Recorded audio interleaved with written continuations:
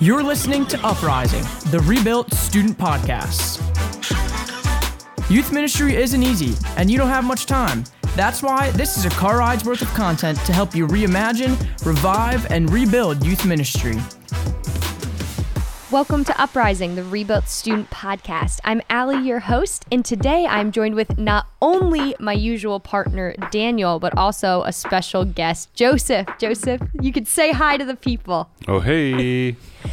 So Joseph joined our staff last year as the Next Gen Minister Coordinator, and we thought it was about time to have him jump on here with us today. So now, Joseph, I'll have you kick us off because you're new here. Every podcast I ask Daniel what he is loving. So today, what are you loving, Joseph? Well, today I am loving fireflies. I got a little daughter. Her name's Ruth. She's about 3.5 years old, and she absolutely thinks fireflies are the greatest thing ever. And Ruth and me think fireflies are the greatest thing ever. Daniel's a big firefly fan too. Well, especially because Daniel and I are both from Idaho. There are no fireflies out there. Nope. So I was 20 years old when I saw my first firefly. I didn't realize. So it's still kind of magical, even just being that far separated. It's pretty cool. I was over 30 because it was when I came out here. Mm-hmm. Wow. Wow. Look at you. Still experiencing the excitement of young children at our ages. Right. All about fireflies. All about fireflies. Daniel, what are you loving? Fireflies and? I love my Iron Flask water bottle. I did notice you had a new water bottle because you always carry a water bottle with you. I had another one that was what is it called when it doesn't sweat? It has the Hydro Flask? Yeah, Hydro Flask. Yes. And I broke something on it. The seal would always drip on me, so I got this one, and it's just a really good brand, Iron Flask. You can get it online if you like those sort of water bottles. Very nice. Very nice. Well, I'm doing a repeat, kind of. It's not Chipotle, is it? Chipotle. I've probably said Chipotle many times on this podcast. But no, I listen to a podcast that comes out every Tuesday morning, and it's called The Next Right Thing. Mm-hmm. And I love it. That's why Daniel already knows about it. But right now, the host, Emily, is in a series that instead of, usually it's a lot of talking and different research and prayers and reflection, but she's just doing a series that she's recording herself reading Psalms, and she'll read 2 or 3 different versions of the same Psalm. And she just has the most relaxing voice, but it is such a peaceful way to start your Tuesday morning, just listening and meditating over the same Psalm 2 or 3 times, just read in slightly different ways and translations. But it's beautiful. So I'm loving that podcast because I'm loving her current series on that. Nice. So you guys can all go and listen to Maybe that. we should Highly read recommend. a psalm next season. Yeah, maybe we should do that. Just copy her. Yeah. Why not? So today's car ride's worth of content brings us to the end of this season, and we will be finishing our conversation today about recommitting to relational ministry. So relational ministry is needed as we come out of this pandemic now more than ever. It's challenging to reach teens, but human-to-human connection can make a difference in their lives. We know that. So we're strategizing this series on how to make those connections. If you've missed any of these, you can always go back and listen to the previous episodes on this topic or any previous episodes. But just to give you some highlights, we have gotten great new ideas from Springtide Research about youth ministry and specific denominational breakdowns. So we've covered that, as well as some other really good things we're learning and rediscovering just as we work on recommitting to relational ministry. So today we finish the series and the season of this podcast by talking about celebrating milestones. Such an important part of relationships are when you celebrate together on these milestones. You cry, you laugh, you pray, and you celebrate together. Yeah, the point is to make the most of these connection opportunities. So relationships, you grow stronger the more you show up, and you also show that you care by showing up and being with these individuals. So milestones are those extra special moments where there is something worth celebrating, and we want to capitalize on all those opportunities as much as possible. Yeah, and they come up in different places. You can show up to an 8th grade graduation or an awards ceremony. It's a great chance to connect with parents, and they're going to love you forever if you ever show up to their kids' event like that. The student will feel flattered. Maybe you go to their game and you paint your face and you dust off your foam finger, the big championship, or they won't forget you for that. Or you get them a St. Christopher medal when they get their driver's license and they hang it in their car. And it's a reminder every time they get in the car to be safe, that their faith matters, that you're supporting them. So they're just opportunities all along the way. Definitely. So today we're going to do 3 things. We're going to talk about what constitutes a milestone. We're going to give you a list of potential milestones that you'll see throughout your ministry and your students in your programs. And then we're going to go through the ways you can interact with teens around those milestones. So the first thing is, what is a milestone? So the dictionary definition is a milestone is a stone that is beside the road to mark the distance in miles to a particular place, or from a particular place. I think the Romans first started using milestones, and so you'd see some of them in Italy and all throughout the world. And it'd be how far you have to the next major city, or all roads point to Rome. So there's some would actually say how far it was to Rome, which is a pretty fun little fact about milestones. But on the human side, milestones can still be very similar. So it is an action or an event marking a significant change or a stage in the development. Milestones mark our development. They show that where we are going with our teens. They show that they are growing up, and that there are only many milestones there's only so many milestones from the ages of 10 to 18 when we have them in our student ministry. So we want to mark that and celebrate that with them. Yeah, we don't have any specifically Catholic Christian moments in these years. There's no like bar mitzvahs and bat mitzvahs are in the Jewish faith. The only thing that I could think of that was kind of equivalent to that was like a quinceañera. But they're really just for a particular culture within our church. And even quinceañeras, they're only kind of partially a church event. Some people have it at church, some people don't. And they're really just for a teenage girl. So it's pretty limited audience for something like that. You could say confirmation is a big part of that time of life for a student. But I mean, we've already talked about confirmation a lot on this podcast. It's a big part of our program. We should certainly mark that by celebration. But you can go and check out what we have to say about confirmation in another series. So what we want to do here are to just look at what milestones could be. And this is not going to be an exhaustive list that we give you, but it'll at least get you started down that road of thinking like, where are the milestones? What are they talking about when you say you want to celebrate these moments? So there are the every year moments that you can celebrate as milestones. There's birthdays, the end of the year when you get to your last small group meeting of the year. That's kind of a moment that's repeated over and over. Holidays, we have a lot of our small group leaders that like to get their group a gift for the holiday, for Christmas or whatever.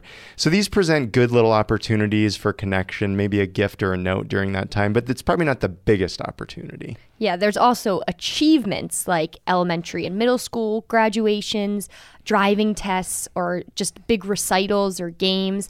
There's project completion when they did something at school, even like directing at Nativity and getting involved there somehow. Those are all can be achievements that we see in our students. Yeah, we had a student, Ryan, that he was actually a guest on the podcast once, and he has grown up. He just graduated this year, but so we have our creative tech team, when he not only operated a camera for, we call it Big Church, but he was directing, which is the person calling the shots of all the people operating cameras, what the shots are on the screen, talking in people's ear and telling them what they should be doing. There was a point I remember where he directed, and it was it's a huge achievement for him, a teenager to do that. And us acknowledging that achievement goes a long way too. And it happened to be something at church, but that feels like a big thing to be able to acknowledge. And I actually think we didn't.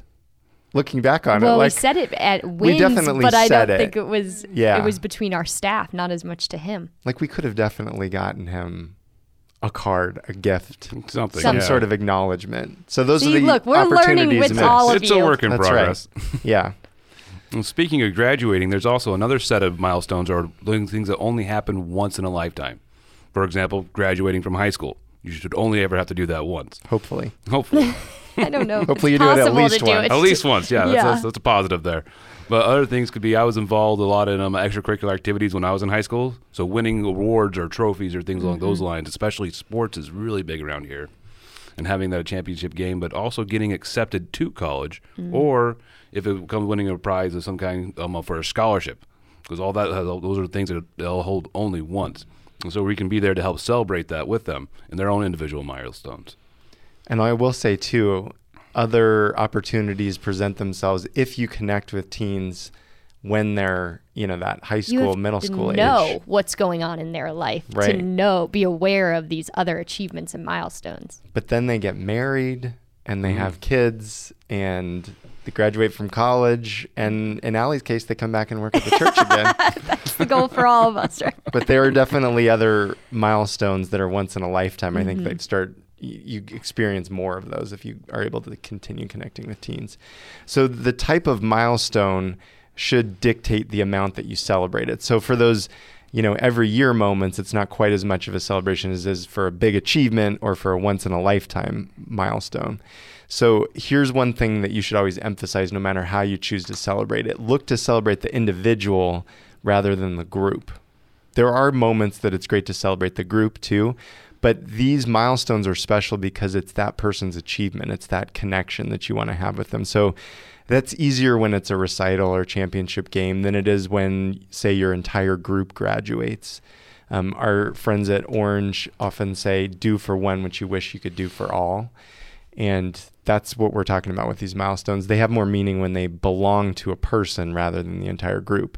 So we, when our seniors graduate, we've talked about this on here before too, but we try as much as we can to individualize that too. There's a card handwritten by someone they know, either one of us or their small group leader or both. We had some that missed our event where we handed them these kits this year, and so we went and delivered them to their home. We've had them pick them up, and I just felt better to me to go deliver them. Like a service to them. Yeah. And we didn't even get to see them most of the time. Like Joseph and I both delivered. I think I saw 1 out of the 4 that I delivered. I didn't see any of the 4 that I delivered, no. I did talk to a couple parents, though. Otherwise, it was just left on the porch. But they appreciated the parents especially really appreciated that. Yeah. And then maybe you have an extra pack of ramen for Billy, and Susie gets hair clips. So there are ways that you can make it individual, even when it doesn't feel that big. But the celebration should be individualized. That's the point. Yes. So we've got a working definition for milestones so we can spot them, and a big list of ideas. And you probably thought of your own as well, as we were just listing off some of ours. So now we can bring it home. How do you get involved in these milestones? There are different levels of involvement, of course, so we're going to go lightest to highest investment. First is ask about the milestone. Just acknowledging it is a great first step. Hey, how did that test go? I remember you saying you were worried about it last week. How did your recital go? You also can help yourself by writing it down, especially as a small group leader or when you have those one-on-one chances to connect and talk and get a review highs and lows of the week. That's a great time to just jot down some notes, and then you can look at it the next week or the next time that you see them again and remind yourself of what you want to follow up on. The second level would be sending a message, and it could be something as simple as a text message like, hey, thinking about you, or good luck, or along those lines. What I've found particularly useful isn't text messages, and it's certainly not emails. Kids don't respond to emails very well. But postcards, especially having a handwritten postcard. I've gotten more responses back about the postcards I've sent than I have any other form of communication. So I found that one to be really, really interesting. We have those little greeting cards that we found too at Hallmark, and they're the size of a business card. So you don't have to write much, but they are just kind of cool to receive. It's the thought. Yeah. Everybody likes to receive actual mail these days. You don't receive as much as you used to. So the next level after asking about the milestone, sending a message, is to get a gift. So we mentioned the St. Christopher medal, if it's a new driver, prayer card, rosary from your travels. I had somebody get that for me this year. Actually, they went to the Holy Land and they brought back a rosary for me, which was really nice. That's awesome. But gifts like these take your thoughtfulness to another level. Depending on what the celebration is, you probably want to be careful what sort of gift you're giving and make sure it's kosher. Don't want it to get weird, but giving gifts can be a great way to show you care. Yes. Next is to pray for them, a novena or a rosary, just writing it in your prayer journal, praying for someone, and then letting them know that you are actively praying for them is a deeper gift than a material one. And then lastly, probably one of the greatest gifts you can give somebody is that of your actual time. So if they are going through a major milestone, especially those once-in-a-lifetime milestones, actually show up, be there for them, be there with them. You build that unique relationship. It gets deeper. It can only get better when you actually take that next level. Yeah, so all of this admittedly is simple. It sounds simple. It is simple to do. Sometimes we create these episodes for podcasts. We aren't even sure if youth ministers like you are helped by what we say, if you're confused by it, or if probably more likely you're rolling your eyes and saying, yeah, everybody knows that. These are simple ideas. But even though these levels of milestones are easy enough to break down and understand, the question is, are you utilizing that knowledge? Are you strategically planning which milestones you can be a part of? Do you figure out a way to connect with all the members of your small group if you're a small group leader? Do you mark those milestones on your calendar and so you have them and know when they're coming up? Do you have a notebook where you take notes on your small group each week? We have to really work at making the milestones work for us and to make those relational connections happen. So as we finish this season of Uprising, we just want to leave you with that challenge, because it's the challenge that we're facing too. Even though the landscape of youth ministry has morphed these last few years, the pandemic changed things, the need for teens to have caring adults and peer relationships at church has not changed. So our methods really have to catch up to the constant need of teens and figure out new ways of reaching them. Yes, well, we always like to wrap up by giving you one bright idea. So today I'm going to pass it off to Joseph. Tell us our bright idea. All right, so we just talked about milestone markers, or milestones themselves, but what's important to realize is you don't actually have to wait for milestones to exist outside of the church. You can create your own milestones and bring them into the church, and so you have something to celebrate, something to grow with the kids each year. And so this year what we've worked on is we created a milestone for each grade from 1st grade to 12th grade. And we have a ceremony. It's sometimes a small box or a trinket or a toy or a gift or an impact, a memory that allows them to celebrate that next stage in their faith life that we're going through.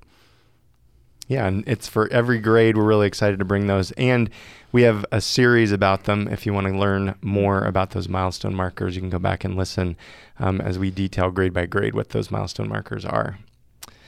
Well, that's all that we have this season. We're looking forward to some new voices, some fresh content. When we come back in the fall, we'll be shifting to include more of our Next Gen team, both staff and volunteer, as we start season 4. And the coverage will really be for all ages, 6 weeks to 18 years old, what we're learning, struggling with as we're in the trenches with you. And one of our goals is to create that content that we can use with our own ministers here at Nativity as well. So it will truly be what we're learning and sharing at the moment. So hit that like and subscribe button, share with a friend, spread the word.